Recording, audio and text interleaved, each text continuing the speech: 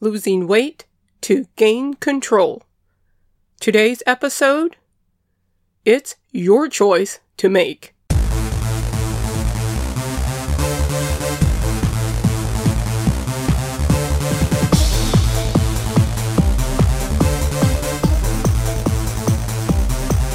Hello and welcome to today's episode of the Losing Weight to Gain Control podcast. This is Coach Gwen Alexander with another episode to help you along your journey of losing weight and keeping it off. In each episode, I cover things that I have dealt with while on my journey to losing 70 pounds and working to keep it off. Since my book, Losing Weight to Gain Control, was published, many of the same things I've learned, many of you are encountering also. This is the thing called life that stops for no one. It would be nice if you could stop all the craziness of your life for just a few months to focus on your weight loss. It would be nice if you could exercise whenever you wanted to. It would be awesome if you had someone else to cook your meals, buy your groceries, pay your bills, make sure the kids get to wherever they're supposed to be. You get the picture, I think. Some of you may have the resources to hire someone to do those things. And even if you can afford to pay someone to help you, you still have to put in the work. You still have to be the one to eat the foods that are supposed to be better for you. You are still the one that has to exercise regularly and to deal with any other stresses of life that come out without using food as a way to deal with it. The reason I decided to do today's episode was I have had to really put into practice a lot of what I preach. 2 weeks ago, my 37-year-old sister passed away. She died. She was actually my half-sister. We had different dads. I got the call at 10:30 p.m. on a Friday night. I found out a few days later she had a massive heart attack. Now, I'm a little older than she is, and it really got to me. I wasn't expecting that call. Well, no one usually is, but not for your sister that's younger than you are. I still have times I randomly cry when I think about it. I journal, and I remember writing in my journal the next day, "My sister is dead." And that's where I ended the journal entry for that day. The day after her death, I still had to go and run some errands. I got in my car, and I said this out loud to myself. I said, I want to go eat so I don't have to feel what I'm feeling right now. I wanted to go to Burger King and get 3 sausage, egg, and cheese croissants and stuff down the pain.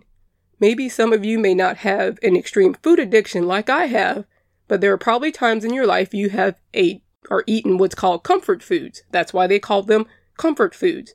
They supposedly make you feel better, at least for a little while. It just so happens I don't know when to stop eating comfort food. After I said that to myself, I had a choice to make. Am I going to drive to Burger King and buy those items and then go and eat them? Or would I sit and feel my feelings, which means I wanted to cry? In the past, I've had to deal with this, but not on a scale this big. Something this major. 12 years ago, my grandmother died, and I was really close to her. And I literally ate my way through the grief after her death. And I asked myself, was I going to do the same thing this time? When I heard about my sister dying, I started thinking about my grandmother and how much I missed her. It also triggered memories from things that happened when I was a child and even some things as an adult. Memories that I used to eat my way through. I remembered the pizzas I would eat, the packages of cookies, the fast food. I always joke that I can tell you what was happening in my life by looking at what I ate in my food journal. When you lose the weight, you will still have to deal with the feelings of wanting to eat foods that aren't the best for you. That feeling doesn't go away. I had considered a gastric bypass surgery years ago, but realized even if I had the surgery, I would still have to deal with the feeling of wanting to eat my emotions. It wasn't going to fix everything. Plus, sometimes I like to eat a bigger meal. It's all about the choice you decide to make. I give you the tools, you make the choice. You can listen to every episode that I've put out, but it's your choice if you want to follow it or not. No one can force you to eat the fruits and vegetables. No one will force you to reduce your sugar intake. You won't make the changes overnight. I'm not saying you should start right now and never make a bad food choice, but it starts with the choices one step at a time. Will you make the choice to eat the candy bar or eat the apple with some peanut butter? Will you make the choice to drink water or to drink the 1 liter bottle of soda that you have in your refrigerator right now? There were other choices I had to make that day after my sister died. One of the other things that I do is I play the piano. And I was asked to be the music director for a play our local community college was putting on. This was something new for me, and I wasn't having a lot of confidence in myself. She died the week before the opening of the show, and that Saturday, I had a 5-hour rehearsal to attend. I almost called the director to say, I cannot do this. I didn't tell the cast or the crew that my sister had died the night before, and I still didn't tell them after. I went to the rehearsal that day and tried to focus as best as possible. That's why I always say, and I've heard this saying, that you should be nice to people because you don't know what they're dealing with. I made a choice, though. I was going to do that play no matter what. And on the last day of the show, as I walked to my car, I was smiling and realized how the choices I made with my food and my life were good ones this time.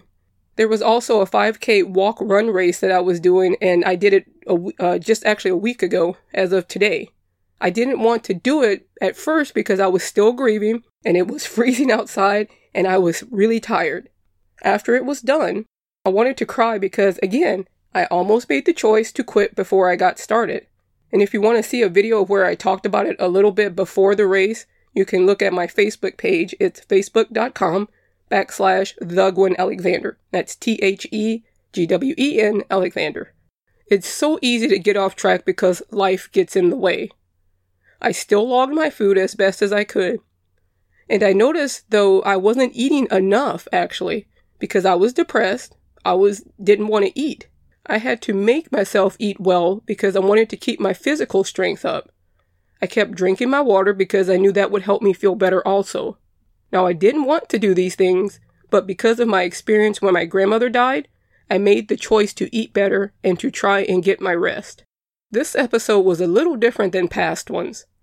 I usually try to give you 3 or 4 tips to help you, but today's takeaway is, it's your choice. If you make a not so good one, try to do better the next time. The reason I share stories of my struggles is to help you.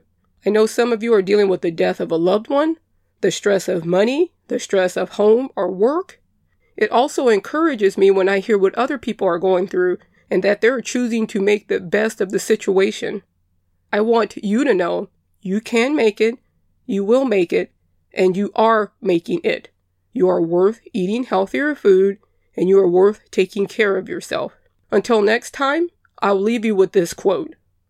Life is all about making choices.